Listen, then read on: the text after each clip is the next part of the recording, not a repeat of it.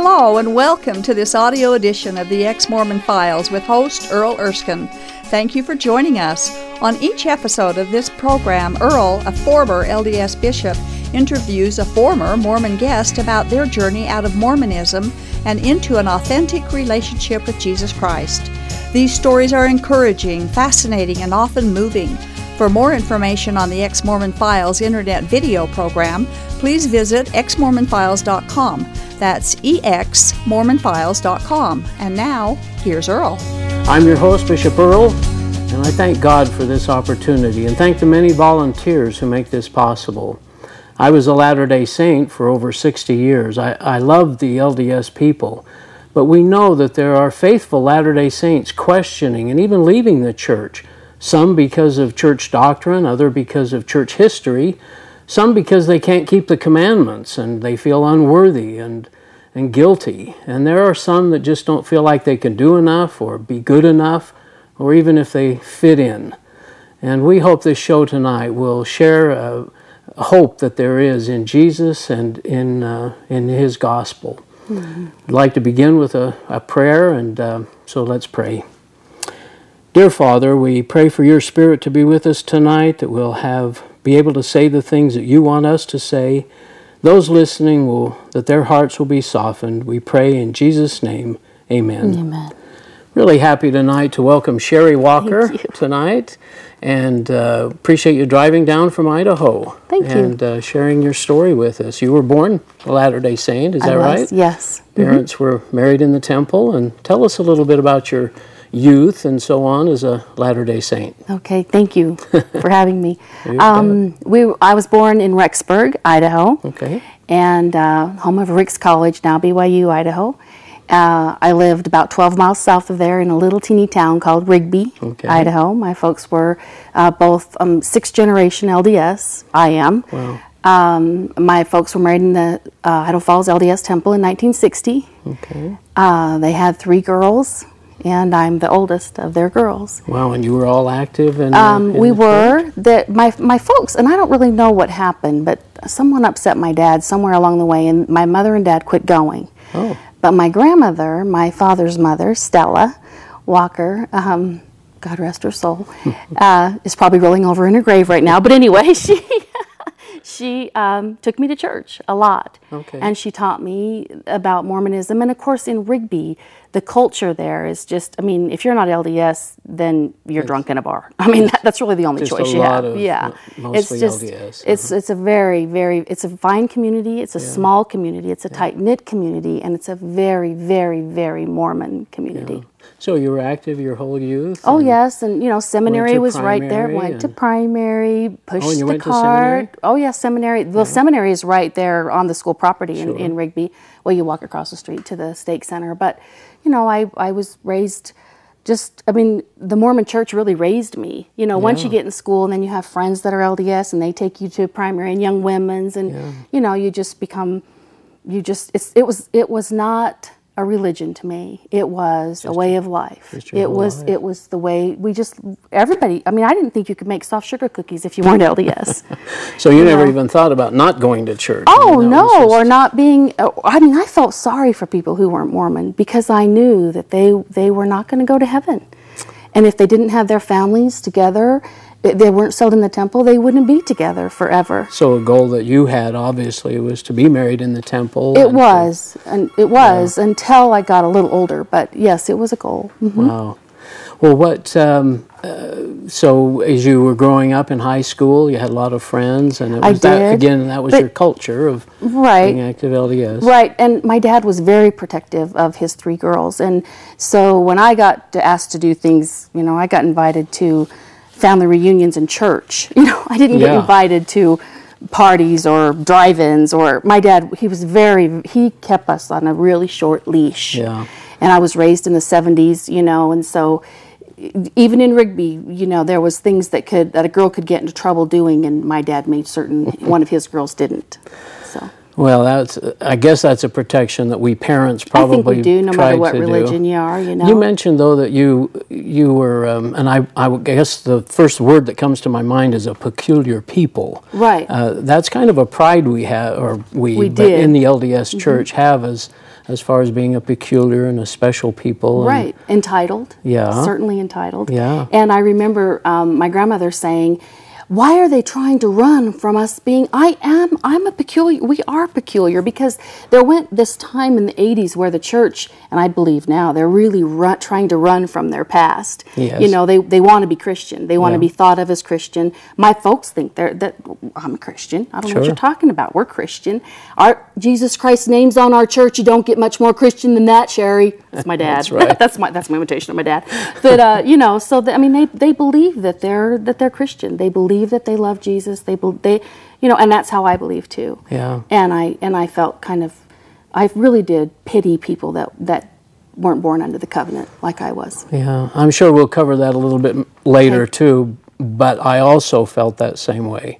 That yes, I'm Christian. In fact, even suggest that I wasn't. It's insulting. But we know better now. But we'll get to that in a second. Now. But did you have a testimony of Joseph Smith Absolutely, in the church? and I bore it every chance I got. Every opportunity I had. Every first Sunday of the month, I wanted to be up there. I wanted to talk about how much I loved the church, how much I appreciated the pioneers and the sacrifice they made, how much I loved my family and how appreciative I was that families could be together forever, and how great. But, you know, I don't ever remember. It was always in the name of Jesus Christ, but there was never a testimony of the love and grace found at the cross that there is now. It's more of so a superficial right, acceptance. I mean, an understanding of Jesus. We believe he was a man. I mean, there's the human side of Jesus. We certainly believed in the LDS Church.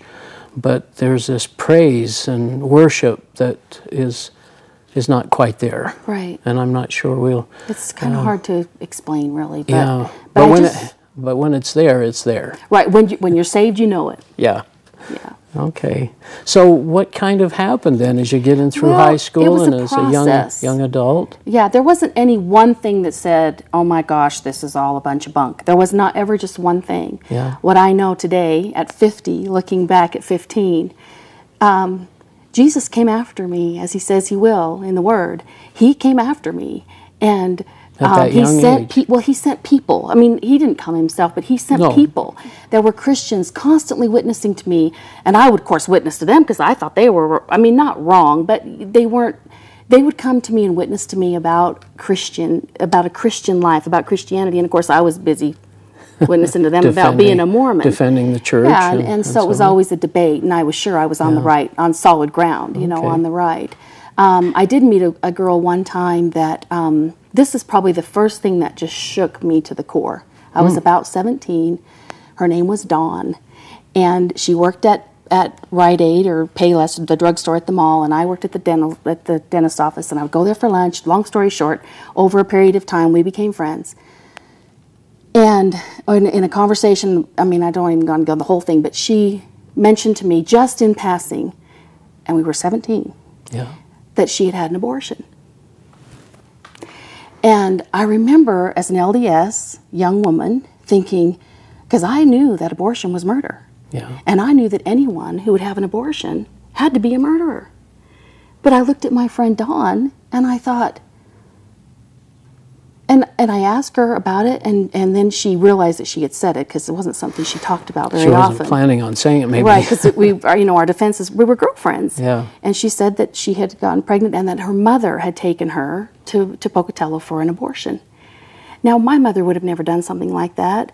And her, we were just so different. But at the same time, I knew in my heart that she wasn't a horrible, bad person. She was a kind, loving person. And so at that moment, I think, was the very first lightning bolt into my soul that said, okay, I don't have to be so judgmental of others. And I can love people that aren't like me. And that was really I was 17 or 18 years old before I realized that sometimes good people do things they shouldn't do. Yeah. and sometimes bad people do things they should do, you know. And there isn't just this black pants and white shirt and tie kind of look that makes everything okay. Now, as a Latter-day Saint, of course, this was, as you said, murder, so she would be relegated to the lower kingdom and nothing she could ever forget. As a Christian, what's her status? As a Christian, she's saved by grace. The sins have been paid for. She is saved by grace. She, as a believer, and takes Jesus into her heart and soul. The blood of the Lamb has saved her soul. I think that's what I try to mean at the beginning of the show when I'm talking about guilt, because if you have that kind of guilt, you've made a mistake, and it spirals you down to where you don't feel like you're worthy at all, you have no hope. And the church doesn't offer any hope because you are condemned and you're judged, so you have no hope. Right. But there is hope in Jesus. There absolutely is, and I knew for Dawn there had to be.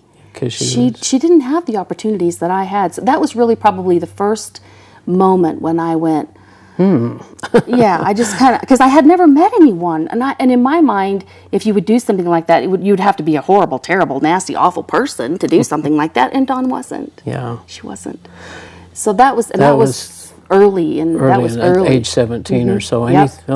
So we move along in a few years. That happened. You eventually get married. I did. Yeah. I married a Mormon boy, and I remember the night before we got married, his mother hugged me because he was kind of the black sheep. I don't know why. I didn't like the kind of men my mother and dad wanted me to like. I always liked the kind that weren't good for me. Okay. And I don't know why, because I loved being a Mormon. Yeah. He was LDS. His family were very, very, very active, and I thought that he'd grow up. I mean, I thought, he would come along. And I remember his mother hugged me the night before we got married and was quick. Because, they keep a secret. It can be stinking to high heaven inside, but as long as it looks good out here, it's okay. Yeah. She hugged me and she just whispered close in my ear. She said, "I hope he doesn't hurt you."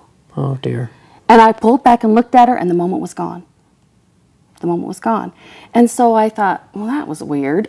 But she's kind of odd. Kind but of that a was red weird. flag? Well, maybe, yeah, but I've got the wedding dress on, and we're going to get married tomorrow, and we got all these guests coming, and And this was his mother? His mother, oh, yes. Yeah. Okay. And so, I don't know that he hurt me any more than I hurt him. But, because I think he wanted to I think he wanted to be everything he could be in the LDS church. He just couldn't measure up. He just couldn't do it all.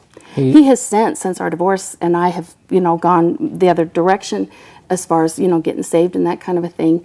He asked me, well, before I got saved, he said, if you think you were living like you are now when we were married, maybe our marriage would work. And I'm like, well, married, because I was buried in Mormonism. Yeah. I wanted him to go to church with me, and I wanted him to want to go to church with me. Okay. And he couldn't just go and just be a normal guy. I wanted him to be a bishop, because I could only go as high as he was going to go, and he had no drive to go anywhere. So you're relying on him to get you for my to heaven, salvation. sure. Yeah, he's going to call me up instead of directly. He'll forget Jesus. my name. That's what I kept thinking. Are you listening? You got to call me up. You got to remember my name. Excuse me a second. I hope that doesn't interfere. It might be making noise. Yeah, kind of bent a little bit.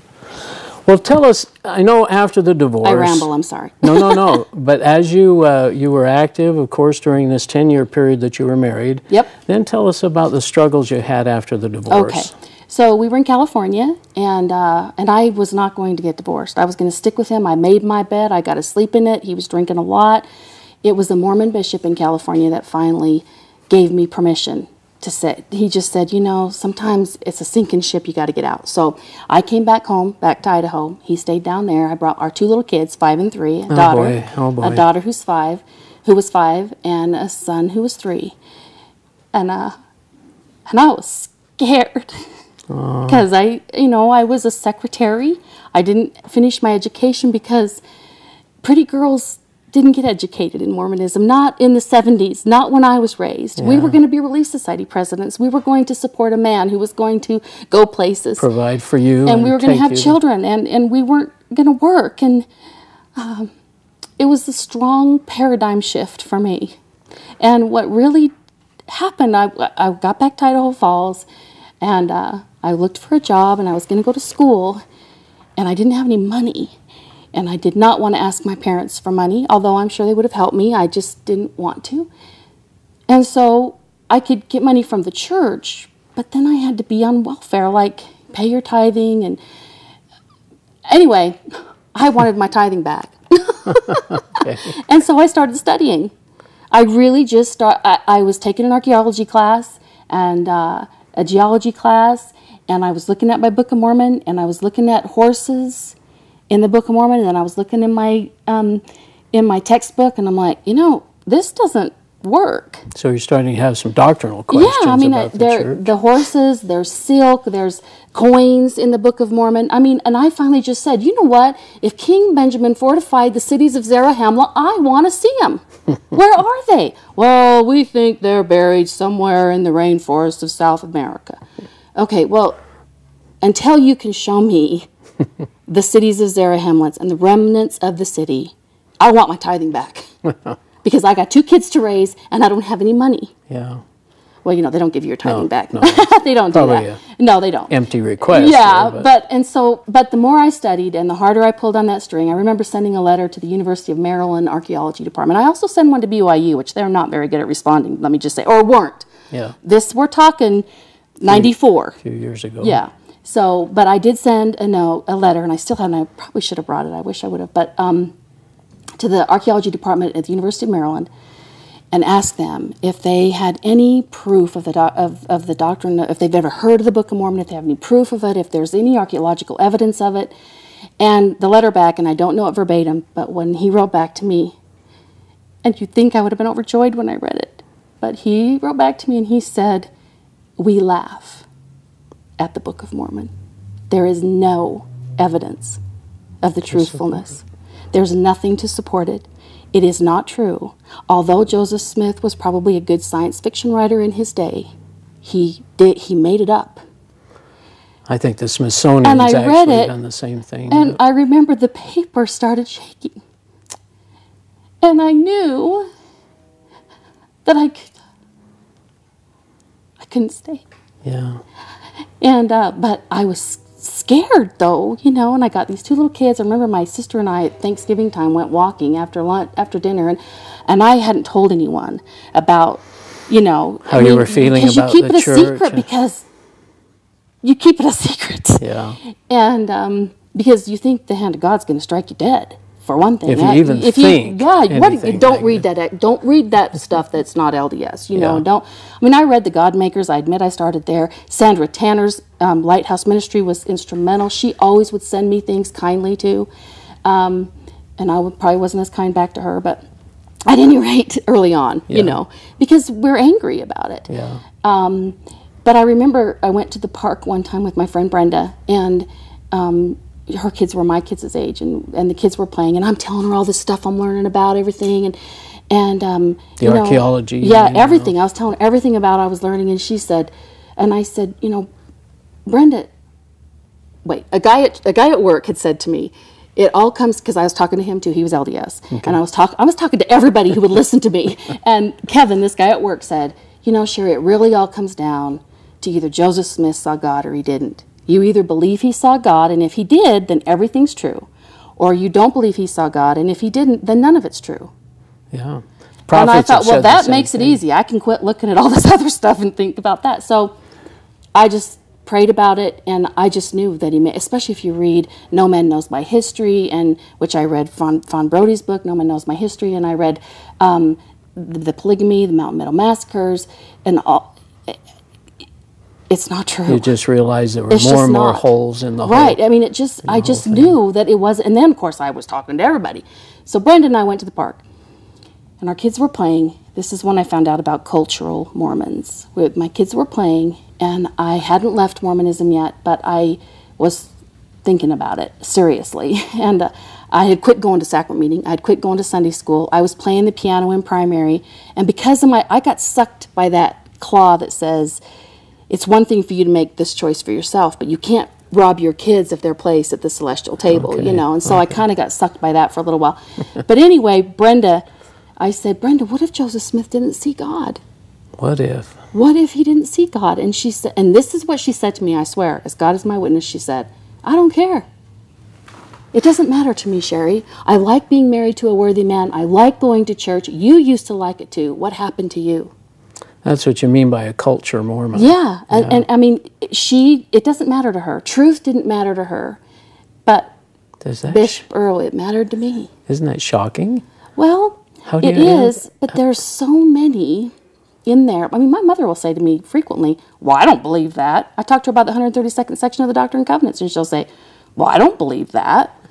It's like a lot of them don't know. Yeah, a lot of them don't know what they believe, really. You know, I mean, I don't mean that offensively, but I think the deep doctrine of it, I don't really think a lot of them know. And sometimes they have a misperception, like, well, no, the church doesn't actually teach that, or no, the church never taught that. I know we're talking a lot about the black issue in the press and everything else, and I think that's a whole other story, probably. Right, probably, because I know we don't have a lot of time, but at any rate, so Brenda, that conversation with Brenda, and the conversation with Kevin, and then people ask me frequently how I left. And how it happened was the kids were all ready for church. We were watching Barney. When Barney was over, the purple dinosaur, when Barney was over, we were supposed to go to primary. And I was sitting there thinking about everything that we were going through, everything that I had read about, everything that we had talked about, all the conversations I'd had. And I just realized that I don't owe my kids anything but the truth. Absolutely. And Chase had Trust God. Yeah, I have to. I don't know. I don't have all the answers, and I don't know everything, but I have to give them what I do know. And I know this. Right. I can't raise... Exactly. I mean, at one point, my little boy was 3 then, and he was singing, I hope they call me on a mission, and I was cleaning the toilet and wiping the mirrors, and I was listening. All he knew was, I hope they call me on a mission. I hope they call me on a mission. That's all he knew. It was just those, you know. Okay. Yeah, he didn't know the rest of it. He just was saying, I hope they call me on a mission, because he'd been singing that in primary.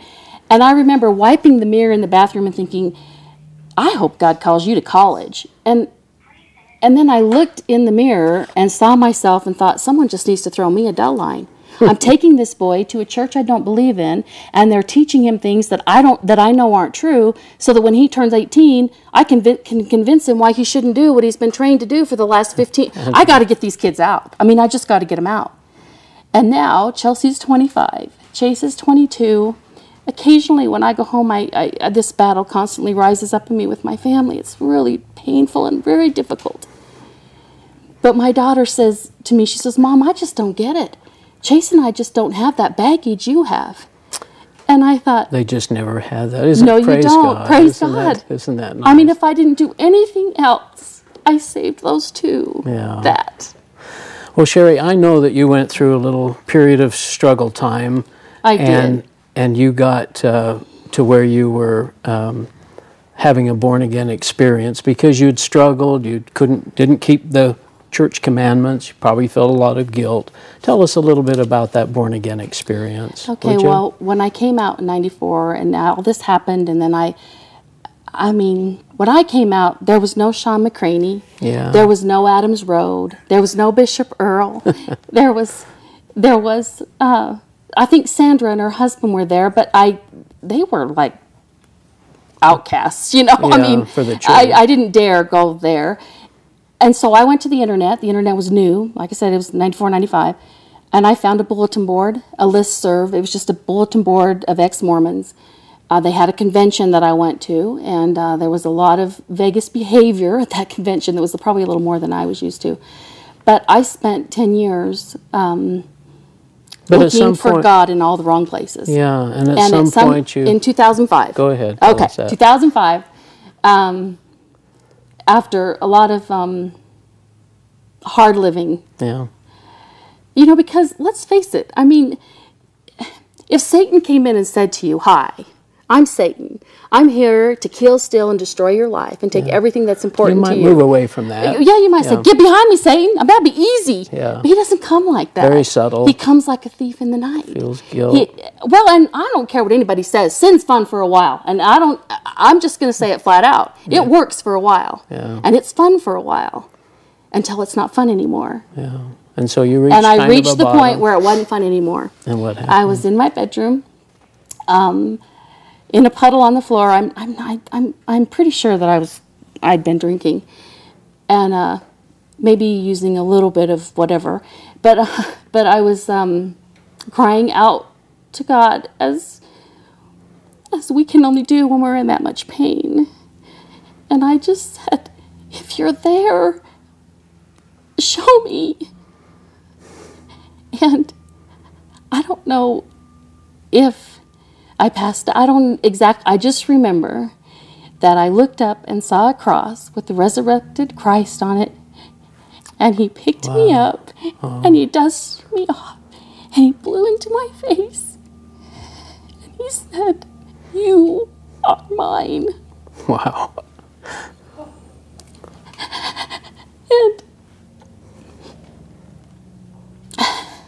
And then I went to bed. And I started going to Calvary Chapel. You felt a burden lifted off your shoulders. It was like, I'm saved. Would you say that the LDS people feel that way about Jesus? I don't know. You know, I've been out long enough now that I try as hard as I can not to judge them. Yeah. And I pray for them. We prayed for you. Oh, thank you. We pray for the leadership of the Mormon Church that the scales will be removed. We pray that Satan's activities will be bound in their lives, and that the Lord will send witnesses to them that will witness to them in such a way. Because see, you know, Sean can catch some people, you can catch some people, I can catch some people, but God can touch them all. Exactly, but he has to send a certain messenger, and that's what's great, is God's working all things out for good for those who love him and follow his ways. And so we just have to be willing to reach out to others and pray for them. And pray for them. Yep. So and witness to them. We've only got a minute left. What do you say to the people, the LDS people? What would you suggest to them? What should they do? Those that might be questioning and read and get in the Word. Study. You know, Don't just go on blind faith. You know? I would get out. If you're questioning, just take 1 year. Get out of the Doctrine and Covenants. Get out of the Book of Mormon. Get out of the Pearl of Great Price and get in your Bible. Get in the Word. You can even get in the Joseph Smith translation if you want to. Get in the Word. It's his love letter to us. And all the answers that you need are in your Bible. And the worst thing, one of the worst things, I hate to say the worst because there's so many bad things Joseph Smith did, but one of the worst things he did was make the Bible look like a bad thing. Yeah. You know? Sherrie, thanks so much for coming. I know we've almost run out of time, but we sure Sorry. appreciate it. Well, there's so much to tell, but I hope your stories touched a heart. We'll see you next week. This has been the audio edition of the Ex-Mormon Files. The Ex-Mormon Files is a production of Main Street Church of Brigham City. For information about this program, including past and current video episodes, please visit exmormonfiles.com. From there, you can also download audio episodes of this program. If you have an Ex-Mormon story you would like to share, we'd love to hear from you. Please write us at contact@exmormonfiles.com. Thank you for listening, and we hope you'll tune in again soon.